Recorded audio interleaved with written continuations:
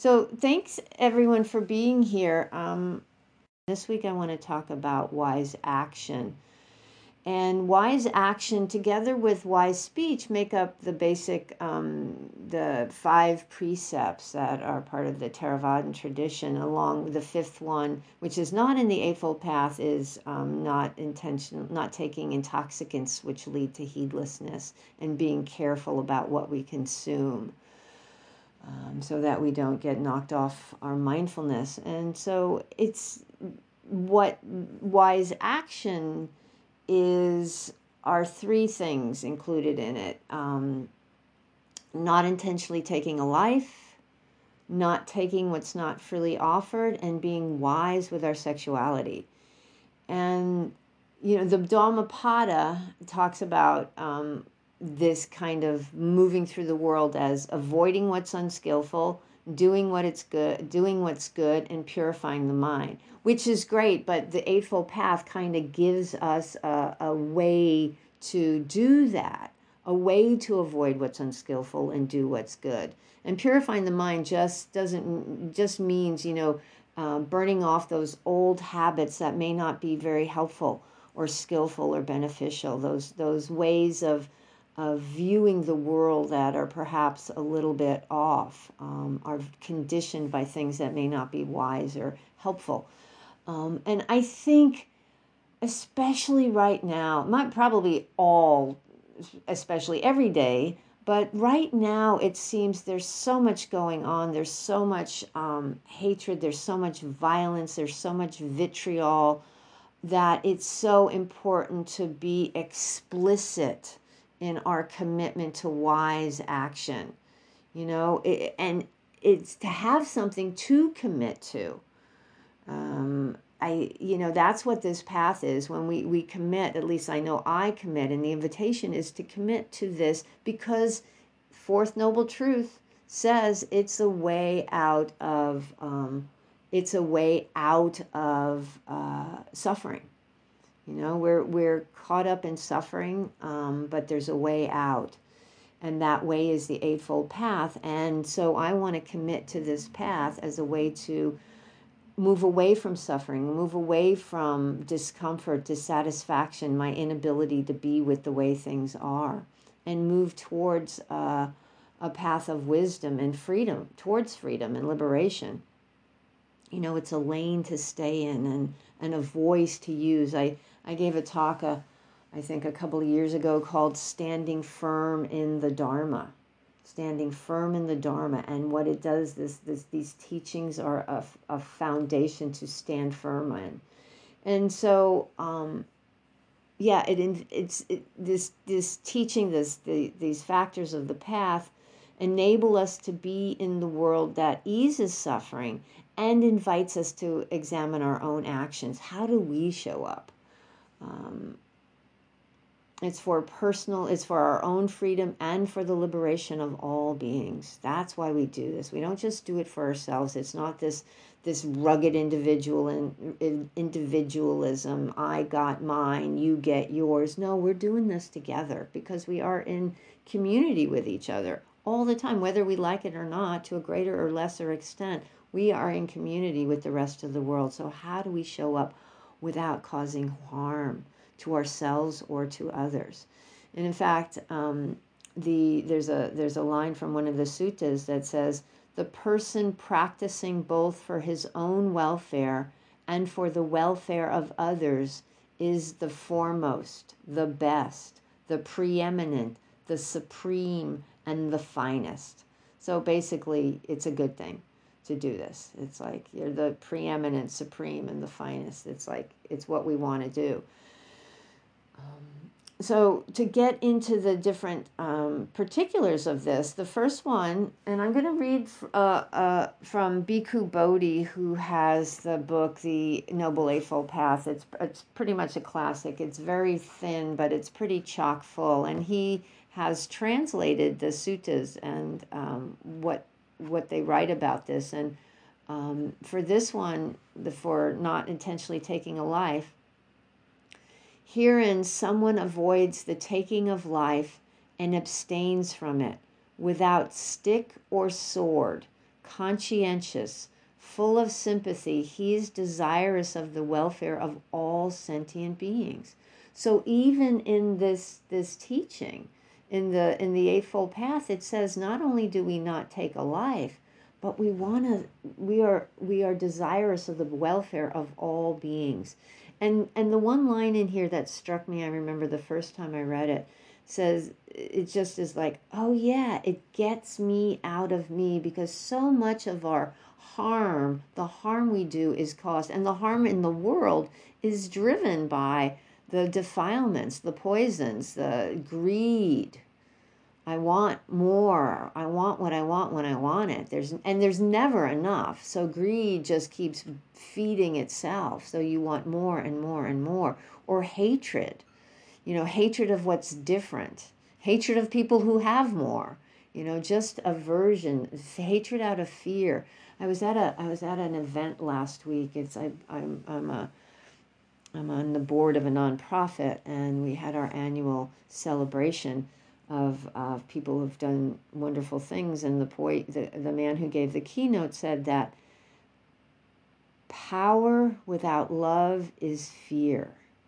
And that was a line that really struck me. So people who do not have this love underpinning, my understanding of it is this love, this being desirous of the welfare for all, moves into a place of fear, because I might lose what I have.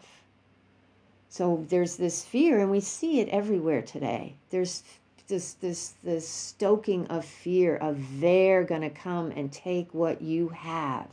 So you need to make sure that they don't do it. Whatever it is. It's the fires are being fanned so much these days. And so this principle, this first idea of not taking a life, it's grounded in the consideration that all beings love life and fear death, that all seek happiness and are averse to pain. All of them. So I am, and everyone is. So it puts us all on an equal footing. And so if we're on an equal footing, the invitation is to treat others with dignity and respect and kindness and love. And in fact, it even talks about the two kinds of two kinds of action that we're asked to not do, not killing, but also there's the abstinence that applies to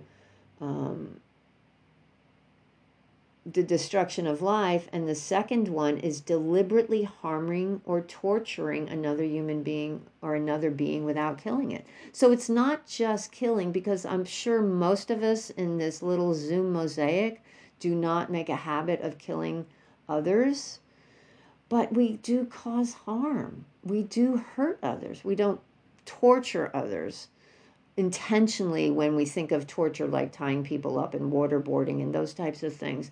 But how do we treat others? How do we cause harm? Do we? By our actions, by our thoughts, by our deeds. And again, this whole part of the Eightfold Path, Sila, invites us to investigate our actions in all these ways, in speech, in action. And I'll touch on a couple more as I move forward.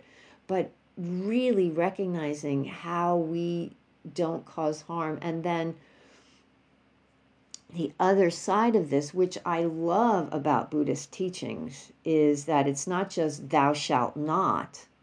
There's the counterpart to it. And the counterpart to this, the disciple not only avoids destroying life, he dwells with a heart full of sympathy, desiring the welfare of all beings. We desire the welfare of all beings. We work towards the liberation of all. So important. It's so important. So we cultivate kindness. We cultivate compassion. And mindfulness runs throughout all of this. Mindfulness is another factor in the path, and mindfulness runs throughout all of this. We have to pay attention. We have to be aware when we sit and meditate. That's this real fine-tuning of mindfulness and awareness of what's happening, not what I think is happening, not what I want to happen, not what happened yesterday, but what's the experience in the moment, what emotion is present, what sensations are right here. And that's how that is so necessary for not causing harm. I think I read somewhere or heard somewhere, someone said, if you are truly mindful, you will be incapable of causing harm because you will understand the impact it has. And you will not want to do that. All the harm I've caused, I think probably most of the harm I've caused is because I wasn't paying attention or I was caught in greed. Mostly greed for me, not so much aversion or anger or hatred, but I need to make sure I'm okay, I'm okay, I'm okay. And so grasping, and doing all these things to take care of me. So mindfulness is incredibly important. But when we sit and we actually do the practice of meditation, it has a beneficial impact on the brain, which fires up the empathy, the compassion, both for ourselves and for our others.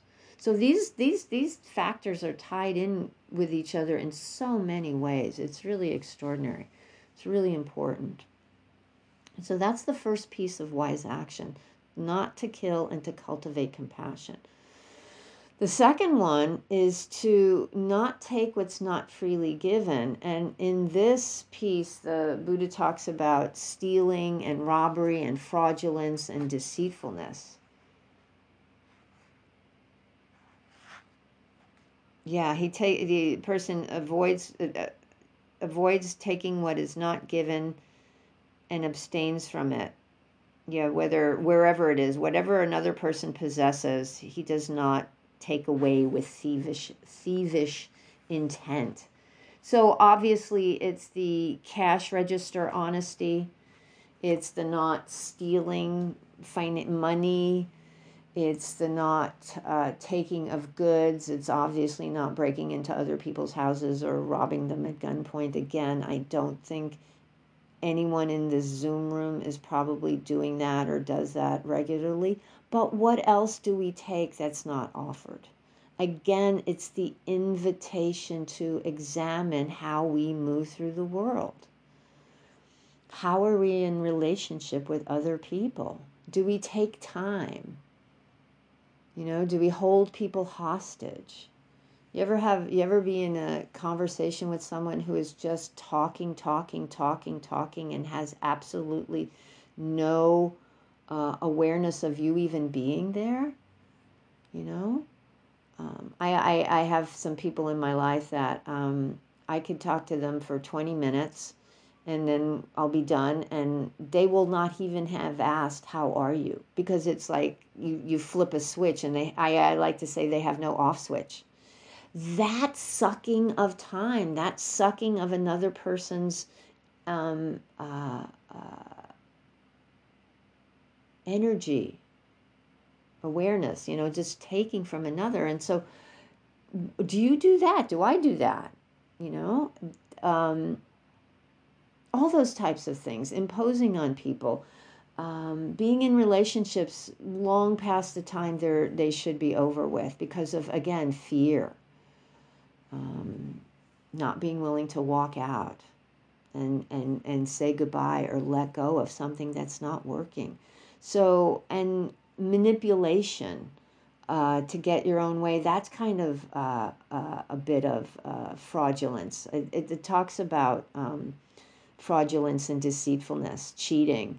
It says false weights and measures, by cheating that. And there's so much of that going on in this world today, predatory lending, that type of thing that causes tremendous stuff. Not really being quite truthful in how we say. Again, wise speech overlaps into this as well a little bit. But how do you move through the world?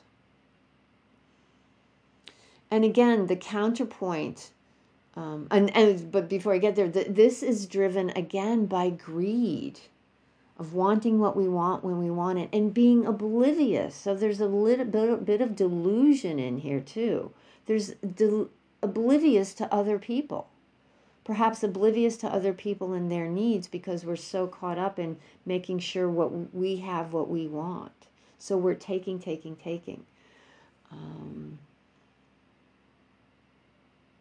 The positive counterpoint to that is honesty, is being honest, not stealing, but being honest in how we show up with others. It's also generosity. Generosity is the antidote to clinging, and to cling is to suffer. So to practice letting go. Generosity of time. Do you have a friend who wants to talk? Can you talk to them for a little bit? Listen. Giving the gift of listening, that's an act of generosity, which doesn't often happen these days. Taking somebody to the airport, that's a gift of time. That's an act of generosity. So these teachings, what I think is most beautiful about them, it's not a list of here's what you have to do. It's finding how they make sense in your life. How does this play out in my life? How does being not taking what's not freely offered play out in my life? And this was driven home to me a number of years ago. I was on a retreat at Spirit Rock, and my job was to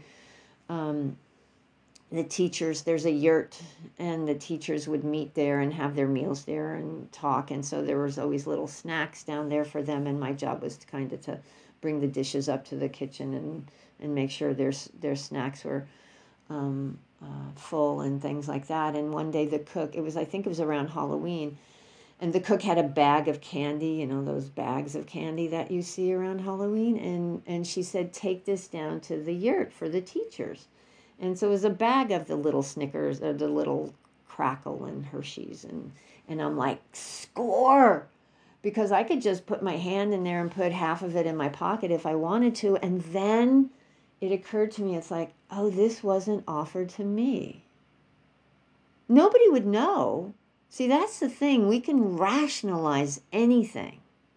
But if we're committed to this way of life, it's like, oh, actually, this was not offered to me.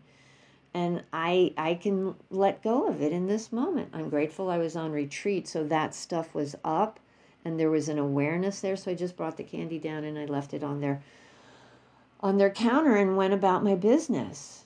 But it's that type of thing. How does this show up? That was just like a little mini thing, but again, we want to be vigilant. We don't want to fall into that rationalization. Well, this is okay. This is on the scale of things. This is like meh. So just see for yourself how this plays out. It's as with all of these things. As the Buddha said, find your own way with this. What makes sense for you? What takes you away from suffering and towards liberation? And what works for the benefit, not just for you, but for all beings. And now moving into the third one is to abstain from sexual misconduct. And I like to say being wise with our sexuality, because this is a place that can cause so much harm. And again, I'm sure everyone in this mosaic has had some kind of, has been impacted by some kind of relationship that was unwise or unskillful or caused harm. I can say yes to both of those because I was not aware, because I was ignorant, because I was driven by fear so much of the time. So much of my life, fear was the engine that drove me. But I was not aware of it, totally unaware of it, until I really got into this practice and was able to sit and kind of, as it says, purify the mind, disentangle from those wrong points of view, that deep conditioning that impacts all of us. We all have so much in conditioning. And I also want to say that the way this is written, it's very patriarchal. because it's written from the male point of view. It's all about how the male interacts with female. That's kind of how it's written. But really, the important part is to have this as part of the conversation, because it does cause so much harm. And things, things evolve over time, and realities evolve over time, hopefully. And so we now know that, it's not just about a man and his wives and things, but it's like making sure that the most vulnerable are protected and that we're not causing harm or breaking commitments. Thich Nhat Hanh, actually, who has written beautifully about all the precepts and expanded them, wrote about this one, and I like it, what he says, what he said. Aware of the suffering caused by sexual misconduct, I vow to cultivate responsibility and learn ways to protect the safety and integrity of individuals, couples, family, and society. To preserve the happiness of myself and others, I am determined to respect my commitments and the commitments of others. I will do everything in my power to protect children from sexual abuse and to prevent couples and families from being broken by sexual misconduct. So it's not saying who's appropriate to be with. There's no rules about this or about that, but it's about protecting people from harm, which is beautiful. Again, it's not about me. It's not about us. It's about the welfare of all. And it has to be done because we see the harm that's being caused every single day. Every single day, and we see, I'm sure in our own lifetimes, we've seen the shift in what's okay and what's not okay. What used to be just, that's just who they are, or, blaming abuse on the woman or the person who received the abuse. Well, you obviously were asking for it. Still makes my back crawl when I hear those things, but it's very real, and it's very real in a lot of parts of the world right now. If you look at what's happening in Iran, because that's not about religion. A lot of this is about power. So, but using sex as power, and to really pay attention to how we move through the world and that we're not causing harm.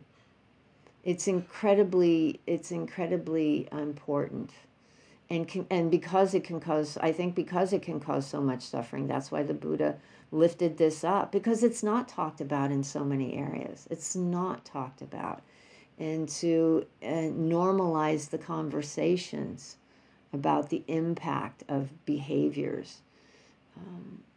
Bhikkhu Bodhi's talked about the essential purpose of this piece is to,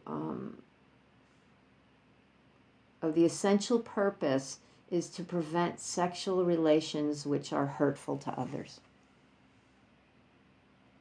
Really, really quite simple. And so really how we have to ask about when we're in relation with another person, is this hurtful to others? Is it hurtful to us? Is this causing harm in any way, shape, or form? Really, that's the bottom line. So important.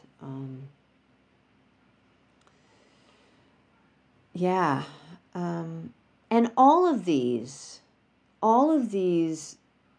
factors of the Eightfold Path, whether they're put into this format or in the precepts, it's really, and I like to think about the precepts is a way to make it safe for others to be around me.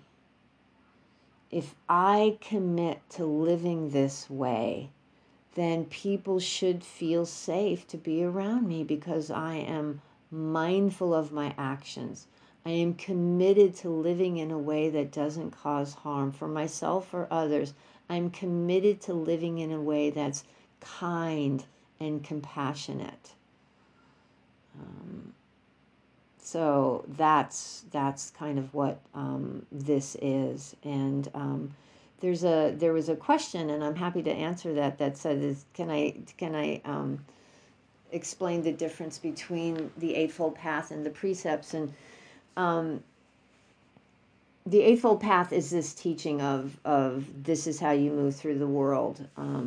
But the precepts are more the ethical behavior piece of it. So the Eightfold Path includes wise views, understanding the Four Noble Truths, understanding the characteristics of existence, of impermanence and non-self and dukkha, and wise intention of living in a way that practices renunciation of those things that cause suffering, and cultivating friendliness and loving kindness and compassion towards those we meet. And then the last piece of the Eightfold Path is about wise effort and mindfulness and concentration or collectedness. So it's the wisdom piece of it, and the concentration, well, excuse me, the wisdom piece is the first part, and the samadhi or collectedness of mind. So, but the ethical behavior is what formed the precepts.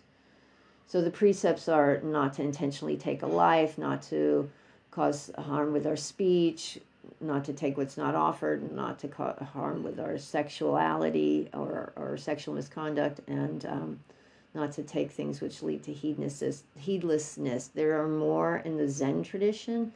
In Theravada, there's the 5 that are for lay people. There are more for monastics. They have a lot more. But it's how to live in the world without causing harm. It's more of a moving through the world type of a invitation. So if that makes sense, and people practice. People like take the precepts every day. They say, "I vow not to cause harm by taking a life," or whatever. So that's kind of repeated on a regular basis. So I hope that explains the difference. But as you can see, so many of the Buddha's teachings overlap and are taught in different ways in different places, depending on who he was talking to, because different people hear things in different ways. And so these teachings are reiterated all kinds of ways throughout the suttas. So we hear it again and again and again and again.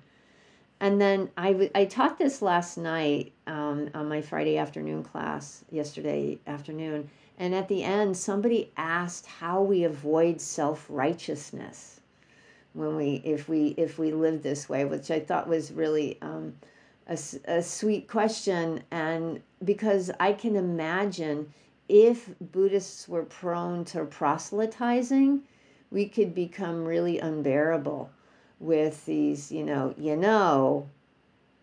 that's not wise speech. In fact, we kind of tend to, with my friends who are practitioners, we joke with each other, you're being a bad Buddhist. You're not being a good Buddhist, those types of things with each other. But we don't proselytize traditionally. Buddhists do not. And it's not about pounding people over the head, but I think it's more about how do I make these teachings how I move through the world. At least for me, that's what it is.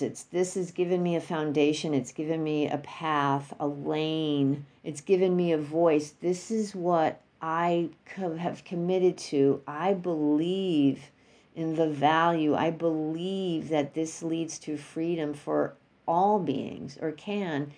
And I am willing for me to live in this way. I'm not saying anybody else has to, but I am choosing to live this way. And I think a humility comes from that. Through doing this practice, through the thinking of others as well as ourselves, there's a humility that arises through making compassion an important part of how we live. Kind of takes away that self-righteous tendency. Not saying that people don't get self-righteous, but I think that it doesn't necessarily lead to that. Every individual is different, obviously, but it's not the direction it goes in. So, and mindfulness, helps again to underlay that. Oh, ego, hello. And it's like, oh, maybe I can let that go. So it's a continual vigilance. It's a continual paying attention. Mindfulness is so important to all of this. because if we're not paying attention, that's why there's the fifth precept, not to take things that lead, not to ingest anything that leads to heedlessness, because that's the anti-mindfulness. So, it's the again, the precept says, and this is not about the precepts, but the precept says drugs and alcohol. But Thich Nhat Hanh expanded and said, be careful of what you watch. What do you ingest? What do you eat? What do you listen to? And these days, it's extremely important to pay attention to that, because it's so easy to be just kind of knocked off kilter. So anyway, those are my thoughts on wise action, my friends. And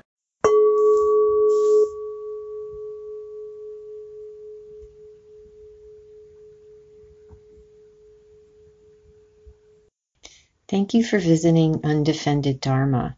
These teachings are freely offered. However, if you would like to make a donation to help support the technology that makes these podcasts possible, please visit marystankovich.org/support.